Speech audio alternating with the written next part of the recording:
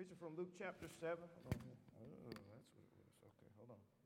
Luke chapter 7, verses 37 through 39.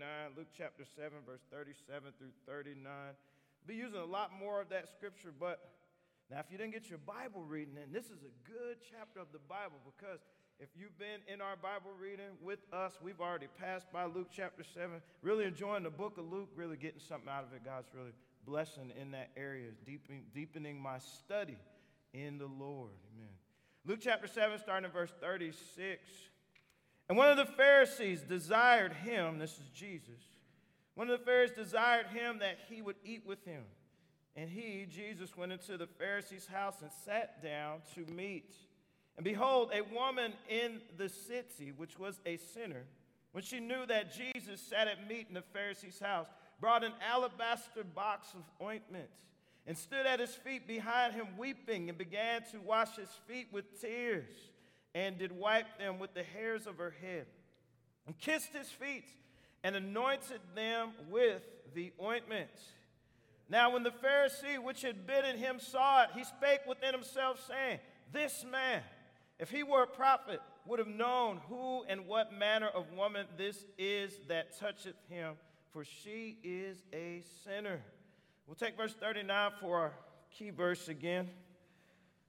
Now when the Pharisee which had bidden him saw it, he spake within himself, saying, This man, if he were a prophet, would have known who and what manner of woman this is that toucheth him, for she is a sinner. And I want to preach on the title of a message, Give Them Something to Talk About. Give them something to talk about. Pastor, would you please pray? Lord Jesus, thank you so much for all you've done, moving in our midst. Help us to continually look to you, God, to be renewed, to be refreshed. We ask that you would bless our brother tonight, lead him and guide him, direct him by your Spirit. Let lives be forever changed. We ask in Jesus' wonderful name. Amen. Praise God. You may be seated. Again, preaching on the title of a message, Give Them Something to Talk About. I heard someone say, maybe it was in a Bible school class, or maybe it was in a sermon, not sure who said it, so it'll be anonymous right now, but I heard someone say, people are going to be talking anyway about you. You might as well give them something to talk about. And so this woman that was a sinner, the Bible tells us that she went into the Pharisee's house. She brought out this alabaster box of ointment. She didn't go there to make a show, to make a scene, but she went there because Jesus was in the house. And as she was there, she began to minister unto Jesus Christ. Talk about repentance when someone comes to God. Then Jesus was there, and as he was there, he was reading the mind of the Pharisee who was the host of the house. He was beginning to find fault with Christ and find fault with the woman. And so we'll talk about how he was a rejecting host. But the greatest thing, the greatest part of the story is that Jesus was the receiving Savior. He was the one who had received this woman, and he had justified her actions and said, by faith in me, this woman is saved. We want to talk about these three things: the repentant sinner, the rejecting host, and the receiving Savior. Give them something to talk about. When we use the phrase talk about, we can use it in three different ways. We can use it to emphasize what someone thinks about something. What terrible service I got in that restaurant. Talk about me never going back there, as someone might say. Or if you think that a person or something needs to be commented on, or it's remarkable, you say, look at these buildings. Talk about how horrendous they are. Or if you want to discuss something or someone, you say, I don't want to talk about that topic anymore. Or let's not talk about that right now. And so in studying this, began to think about another portion of Scripture. This event in the Bible comes up 3 times, Matthew, Mark, and Luke. And another part that Jesus was talking about it, as the woman began to minister unto him, and they began to find fault with that woman, Jesus said, let her alone. for a memorial of what she is doing unto me is going to be preached about throughout the whole world. And we're still talking about that now. And so we're talking about the fact that somebody came to God, that somebody got saved, that somebody gave their life and said, I want to be different from now on. And so we want to talk about first about this woman. Normally, now we think about it now. We don't have that. It was different back then. Back then, the houses, if you want to think about them, you might wonder, well, wait a minute. Jesus was invited to this Pharisee's house.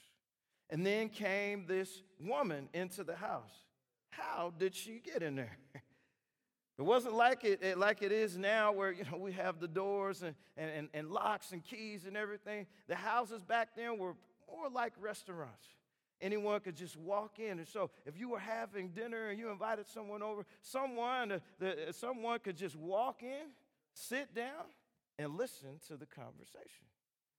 And so in that, you might want to watch what you're saying, amen?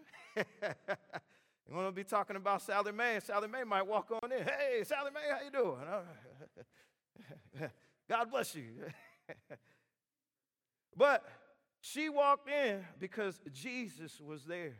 Now, in that Pharisee's house, if you don't know who the Pharisees are, the Pharisees were the ultra-religious people, and they were the ones who were supposed to be separated from all of the sinners, and they were supposed to stay away. The Pharisees were supposed to be the most holy. This woman, the Bible says she's a sinner. It does not even mention her sin. One commentator said it must have been so bad the Bible didn't even say what it was. And so she would never, ever be invited to the Pharisee's house. But however, Jesus was there. This was a different situation. Everybody is welcome to the Father's house. Everybody can come and get what they need from God. If you need to come down to the altar and pray, God wants you to come down here. He's not casting anybody away. And so here's this Pharisee named Simon. Now the Pharisees normally didn't get along with Jesus. They stayed separated, but Jesus brought himself down to where the sinners were. So maybe Simon didn't have any ulterior motives. He invited Christ as the guest of the house. But this woman came in. One preacher said it this way: people who were not like Jesus liked Jesus. And that was the same situation for me before I got saved. I was nothing like Jesus. I didn't go to church. I remember real faintly, Charity was asking me, do you remember what it was like being 4 when you were a little kid? And I told her, no. I don't remember anything up until the time when I got 6 years old. I remember just a little bit. I remember Dad taking me to church. And we would walk down the block, and right after my brother was born, it seemed like we didn't go to church anymore. I just remember that. So my brother and I were 6 years apart, and that's all I really remember from my childhood is the earliest memory was that. But like I said, after a while, we didn't go to church anymore. And so I grew up through life and had a few different experiences, and my grandmother went to church, but it didn't really seem real to me. She just went down to the church. She got dressed up every week, and I would go down there with her. It seemed like it was just a place where she would meet her friends. And they would sing some songs, and then she would come back. She was the same as she was before she went down there. So I said, well, maybe there's nothing to church. I don't know if I need to go. And so that was my experience there. I didn't know anything. I didn't know what to do.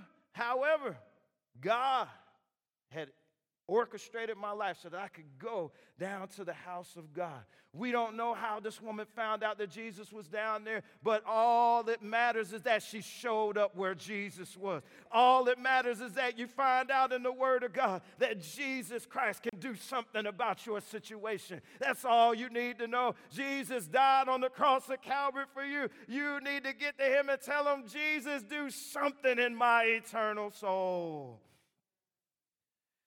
So she went down there. She was an outcast. She wouldn't have been regularly down there among the religious group. She wouldn't have been down there at the temple. She might not have ever showed her face down there.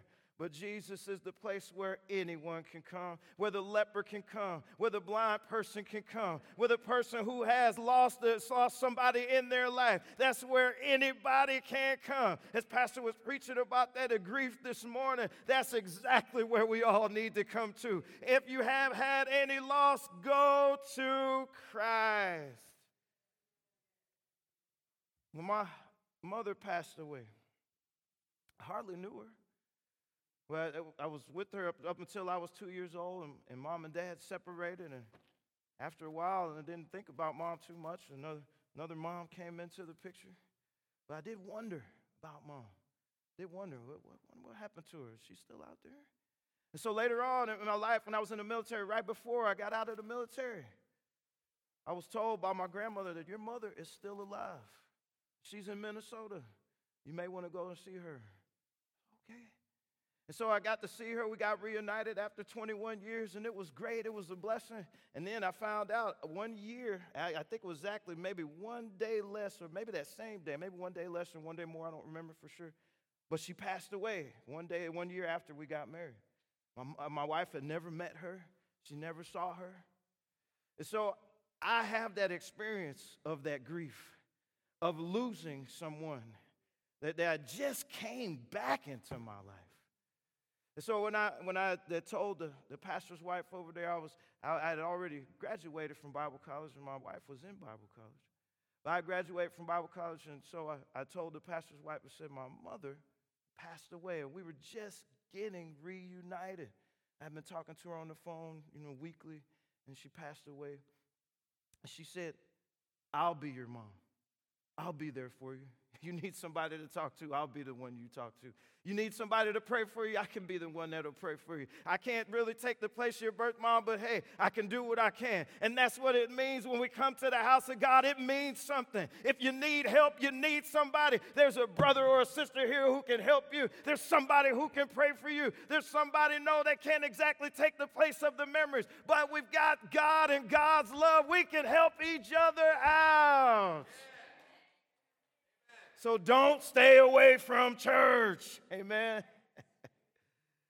But this woman, because of the love of Christ, because of what Christ had done, she brought this alabaster box. Found out in a study that the alabaster box was made of a kind of marble. And it had this oil in there, very expensive. It would be something, maybe they said that they would carry this box around their neck. So imagine you carrying all your most expensive belongings in your back pocket. The keys to everything is right there. Your most expensive, valuable, comic book or something like that. You keep that on you. She had this thing around her neck. And she brought it down to minister to Christ. And that's what we're called to do. We're called to minister to others. We're called to minister to other people. Minister to those who come here and they have needs in their life that the world is not meeting. We come down here and we have our faults and failures too, but we can help somebody else out. I don't want to forget what I used to be when I was a sinner and I was lost and on my way to hell. I don't want to forget about how I was lost and there was nothing that could be done for me until Jesus came into my life. There's somebody out there on that street corner right now. There's somebody at the parking lot. There's somebody walking down the street. They need to be invited here so they can get what they need from the Lord. But she was ministering unto Christ, very generous. Generous means being very lavish, being pouring it all out. She was pouring it out to the Master. And she anointed his feet and wiped his feet with the hair of her own head, kissed his feet. We think about this and we look at this and say, wow, that's a lot of love. That's a lot of love. Jesus had not even died on the cross yet. That's a lot of love. You think about what can we do now that Jesus has died, now that Jesus has risen again, now that Jesus has poured out his Holy Ghost. How much more should we be lavish towards the Son of God? How much more should we come and we pray and lift up our hands and give him glory and give him praise? How much more so should we get in the Word of God? How much more so should we invite and tell other people? How much more so does the Lord need our love now that he's done so much more for us? Talking about the repentant sinner. It's at the feet of Jesus is exactly where we need to be. Exactly where we need to come. The sinful can come. The afflicted can come. Those who are seeking the truth for their lives, that's where we need to be, at the feet of Jesus Christ. There's a song that says, Jesus, use me. Oh Lord, don't refuse me. For surely there's the work that I can do. Even though it's humble, help my will to crumble. Though the cost be great, I will work for you. One of our Bible school teachers, he would tell us, not every class, but he would tell us often, my prayer has always been, Lord, if I'm not willing, make me willing. Let's talk about the host. He began talking about the woman and Jesus. We already talked about the Pharisee and about his philosophy, but he had Christ there. And Jesus, the Bible says, was reading his thoughts. He's still doing that today. And whatever you're thinking about right now, Christ is reading your thoughts. The preacher can't do it, praise God, amen. But he might tell the preacher something, you never know. But Jesus was reading his thoughts. And the Pharisees, they were fault finders. They were looking at everybody else and putting the burdens on other people and not doing what they could have done. I got convicted on the way up to prayer meeting. We were coming in the door, and I was holding my daughter. And as we were coming up the stairs, there's a light switch down there at the bottom of that stairwell. And so I walked by it, and first thought was, I need to turn the light switch on. And I thought, well, I'm holding charity. Somebody else can turn that light switch on. If we all have that same attitude towards winning souls, towards doing something for the Lord, nothing will ever get done. If we all think about it that way, somebody else can do it. Somebody else can go out there. Somebody else can make the calls. Somebody else can pick up that trash. Somebody else can tell those people. Somebody else can tell my neighbors. If we all do that, nobody will ever get saved. Nobody will ever come. We'll never reach our goal. We can't have that attitude. God, let it be me. God, choose me. God, let it be me that does it, oh God. I've heard it said before, why me? Don't ask that. Ask, why not me? And so as they were there and they started having the conversation, Christ was being challenged by this Pharisee, by the thoughts of that Pharisee. If this man were a real prophet, he was more than that. He was the Son of God. He wasn't just a prophet, he was the king. He was the king of all, the king of everything. He made everything. Christ knew it all. Christ was being challenged right then and there. If this man were a prophet, he would know that this woman that's touching him is a sinner. Not only did he know that that woman was a sinner, but he knew that that woman needed to come under God through Jesus Christ, that the Pharisee needed to come under God. Every time God is challenged, God wins every time. He was challenged by Satan. He was challenged by the religious rulers. But he won every single time. He was challenged on the cross. Jesus does not back down from any challenge. When the devil says God can't take care of you, watch God take care of you. When the devil says you can't do anything for him, watch God do something in your life. When the devil says there'll never be any better, that God can walk in and he can totally rearrange everything. You can live for God. When the devil tells you you can't get filled with the Holy Ghost, you come on down here and you pray, you lift up your hands and you ask God to do it. God can fill you with the Holy Ghost. We've got the proof in here. So Jesus was being challenged. But what happened? Christ began to speak. He began to talk about the debtors, that there's this creditor that had two debtors, and that's how we were spiritually before we came to God. We were all spiritually bankrupt before we came to him. But Jesus talked about these debtors in verse 42, Luke chapter 7, verse 42. There was a certain creditor which had two debtors. One owed 500 pence and the other 50. Debt was a serious thing in Jesus' day. You couldn't refuse it. If you made a debt and the creditors came, you couldn't say, oh, hey, I didn't sign that. No, you did it. We got your name right here. That's you. Ezekiel Joe Schmo. That's you. But if you didn't pay and you said, I can't pay, they would come after you. You were considered a fraud. And you had to pay every penny. So this is a serious thing here. And the Jews, they understood that. And so Jesus talking about this, and then he goes down to verse 43.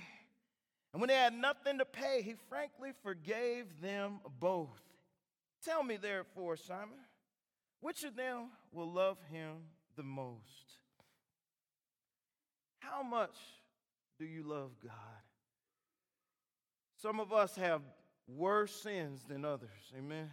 There's some things that some of you have gotten into that only you know about and only God knows about. And it's no wonder that you come up here and pray and that you give yourself to God. It's no wonder that some of the things that you've been through and some of the things that God's brought you through, it's no wonder you come in here lifting up your hands and saying, God, thank you for forgiveness. God, thank you for all that you have done. God, you helped me avoid the prison. You helped me avoid death. God, you helped me turn my life around. I'm no longer an alcoholic. I'm not what I used to be. God, I'm not out there ripping and running the streets. You got me out of drugs. God, I thank you. Don't find fault with anybody's praise, amen? Because you don't know what God brought some of these people through. So the grace of God was there, and it was freely given. God had moved in this lady's life. No wonder she came down to pray. No wonder she came down. If you can't pray, maybe you forgot how good God's been to you. If you stop praying, maybe you forgot what Jesus has done. You got to go back and remember. I remember when I was outside. I remember I was outside the family of God. I remember that there would seem like nobody could do anything for me. But yet God opened up my spiritual eyes, and here I am, oh God, pouring out myself unto you. It was the mercy of God that she was able to come and her life had been changed. It was the mercy of God and the grace of God that God had done something for her. Andre Crouch, we sing some of his songs. Began to look into Andre Crouch. Sometimes when a song may come up and God may deal with me about a song, and Pastor and I, we were talking about this song called My Tribute. It has a second title, To God Be the Glory. To God Be the Glory. Did you know Andre Crouch wrote the music for The Lion King? I didn't know that. I said, oh, wow, I didn't know that. Andre Crouch he was a pastor's son. He has a twin named Sandra. Sometimes you hear him referencing her in the songs that they sing. That's his twin. When Andre Crouch was 11, he got on the piano and he just started to play. No formal training. And if you listen to any of his piano playing, you will be impressed with an 11-year-old that started to play. That song, My Tribute, he wrote that song when he was 18. He started working at 18 at Teen Challenge. While he was there, now David Wilkerson started Teen Challenge. While he was there, a man that got out of prison, I think it's San Joaquin prison, he came over there and he had to work at Teen Challenge. He was a radical and an atheist. And he started working with Andre when Andre was 18. Now remember, Andre is already 11 years old. He started playing the piano. He's already writing music. And so this man didn't want anything to do with Andre Crouch. But yet, Andre began to witness to him. He began to talk to him. And this man gave his heart to God. He became a Christian. So one day, Larry Reed was his name. One day, as Andre was working with him, Larry began to talk to him, and they began to fellowship and everything, and began to give him some music, and God began to deal with Larry's heart. So one night, Larry called Andre in the middle of the night. And he said, I had a dream that you would write a song, and it would go around the whole world. And people would be singing it, and it would give God glory. And Andre said, well, okay. Well, what is it about? He said, go and read John chapter 17. And Jesus was talking about how Father, I have glorified thy name in the earth. Glorify thy Son as thou hast glorified me. And Andre said he went to John chapter 17 and he read it. And he said he didn't get anything out of that. He went back to sleep and he woke up and he started singing that song, the lyrics to that song, to God be the glory. He said the words just came from God, and he went over to the piano, he sat down, and in 10 minutes he had wrote that song, got all the music spread out. And so he called Larry over and he said, this is the song that God gave me. He said, I told you God would give you that song. And many people have sung that song. God has been glorified. People have come and they've given their hearts to God, saying, "Our God be the glory. God, just let me live my life. Let it be pleasing, Lord, to thee. And should I gain any praise, let it go to Calvary. God, because of what you've done in the lives of men and women, there are people that have come to be saved, people that have gotten filled with the Holy Ghost. Anytime God fills somebody with the Holy Ghost, to God be the glory." So let God be glorified in your life. We have the receptive Savior, the Savior of the world. He is here in the house today. His presence is here. He wants to do something among you. He wants to do something in your life. And so he wants you, like that woman, to come unto him. He wants you to come. I'm getting ready to close here. We can come to the instruments. God wants for you to come. My Jesus. Let me tell you about my Jesus. Ann Wilson wrote a song called Let Me Tell You About My Jesus. It's called My Jesus. She said, he can really change your life. Ann Wilson lost her brother when he was 23 in a car accident. And then while she was grieving, she began to just pour out her heart unto God. God gave her that song, and as she began to sing that song, they said that somebody, when she was singing that song, somebody that was dealing with cancer, they were thinking about committing suicide. They began to listen to that song, and they gave their heart to God. They said, if she can go through that, I can go through anything with the help of Jesus. And that's exactly what it is right now.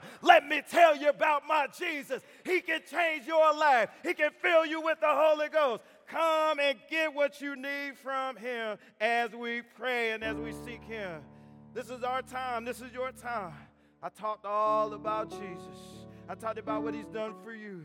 I talked about maybe even something in your own life and in your own soul. You need to come to the Master's feet. You need to come. And so you can go and talk about Jesus. You can talk about how he saved you. You can talk about how he gave himself for you. You can talk about how he changed your life. Come down to this altar tonight. Come down here and pray and get what you need from him. Come down here and pray to the God who's never lost a battle. Come down here. Let me tell you about my Jesus.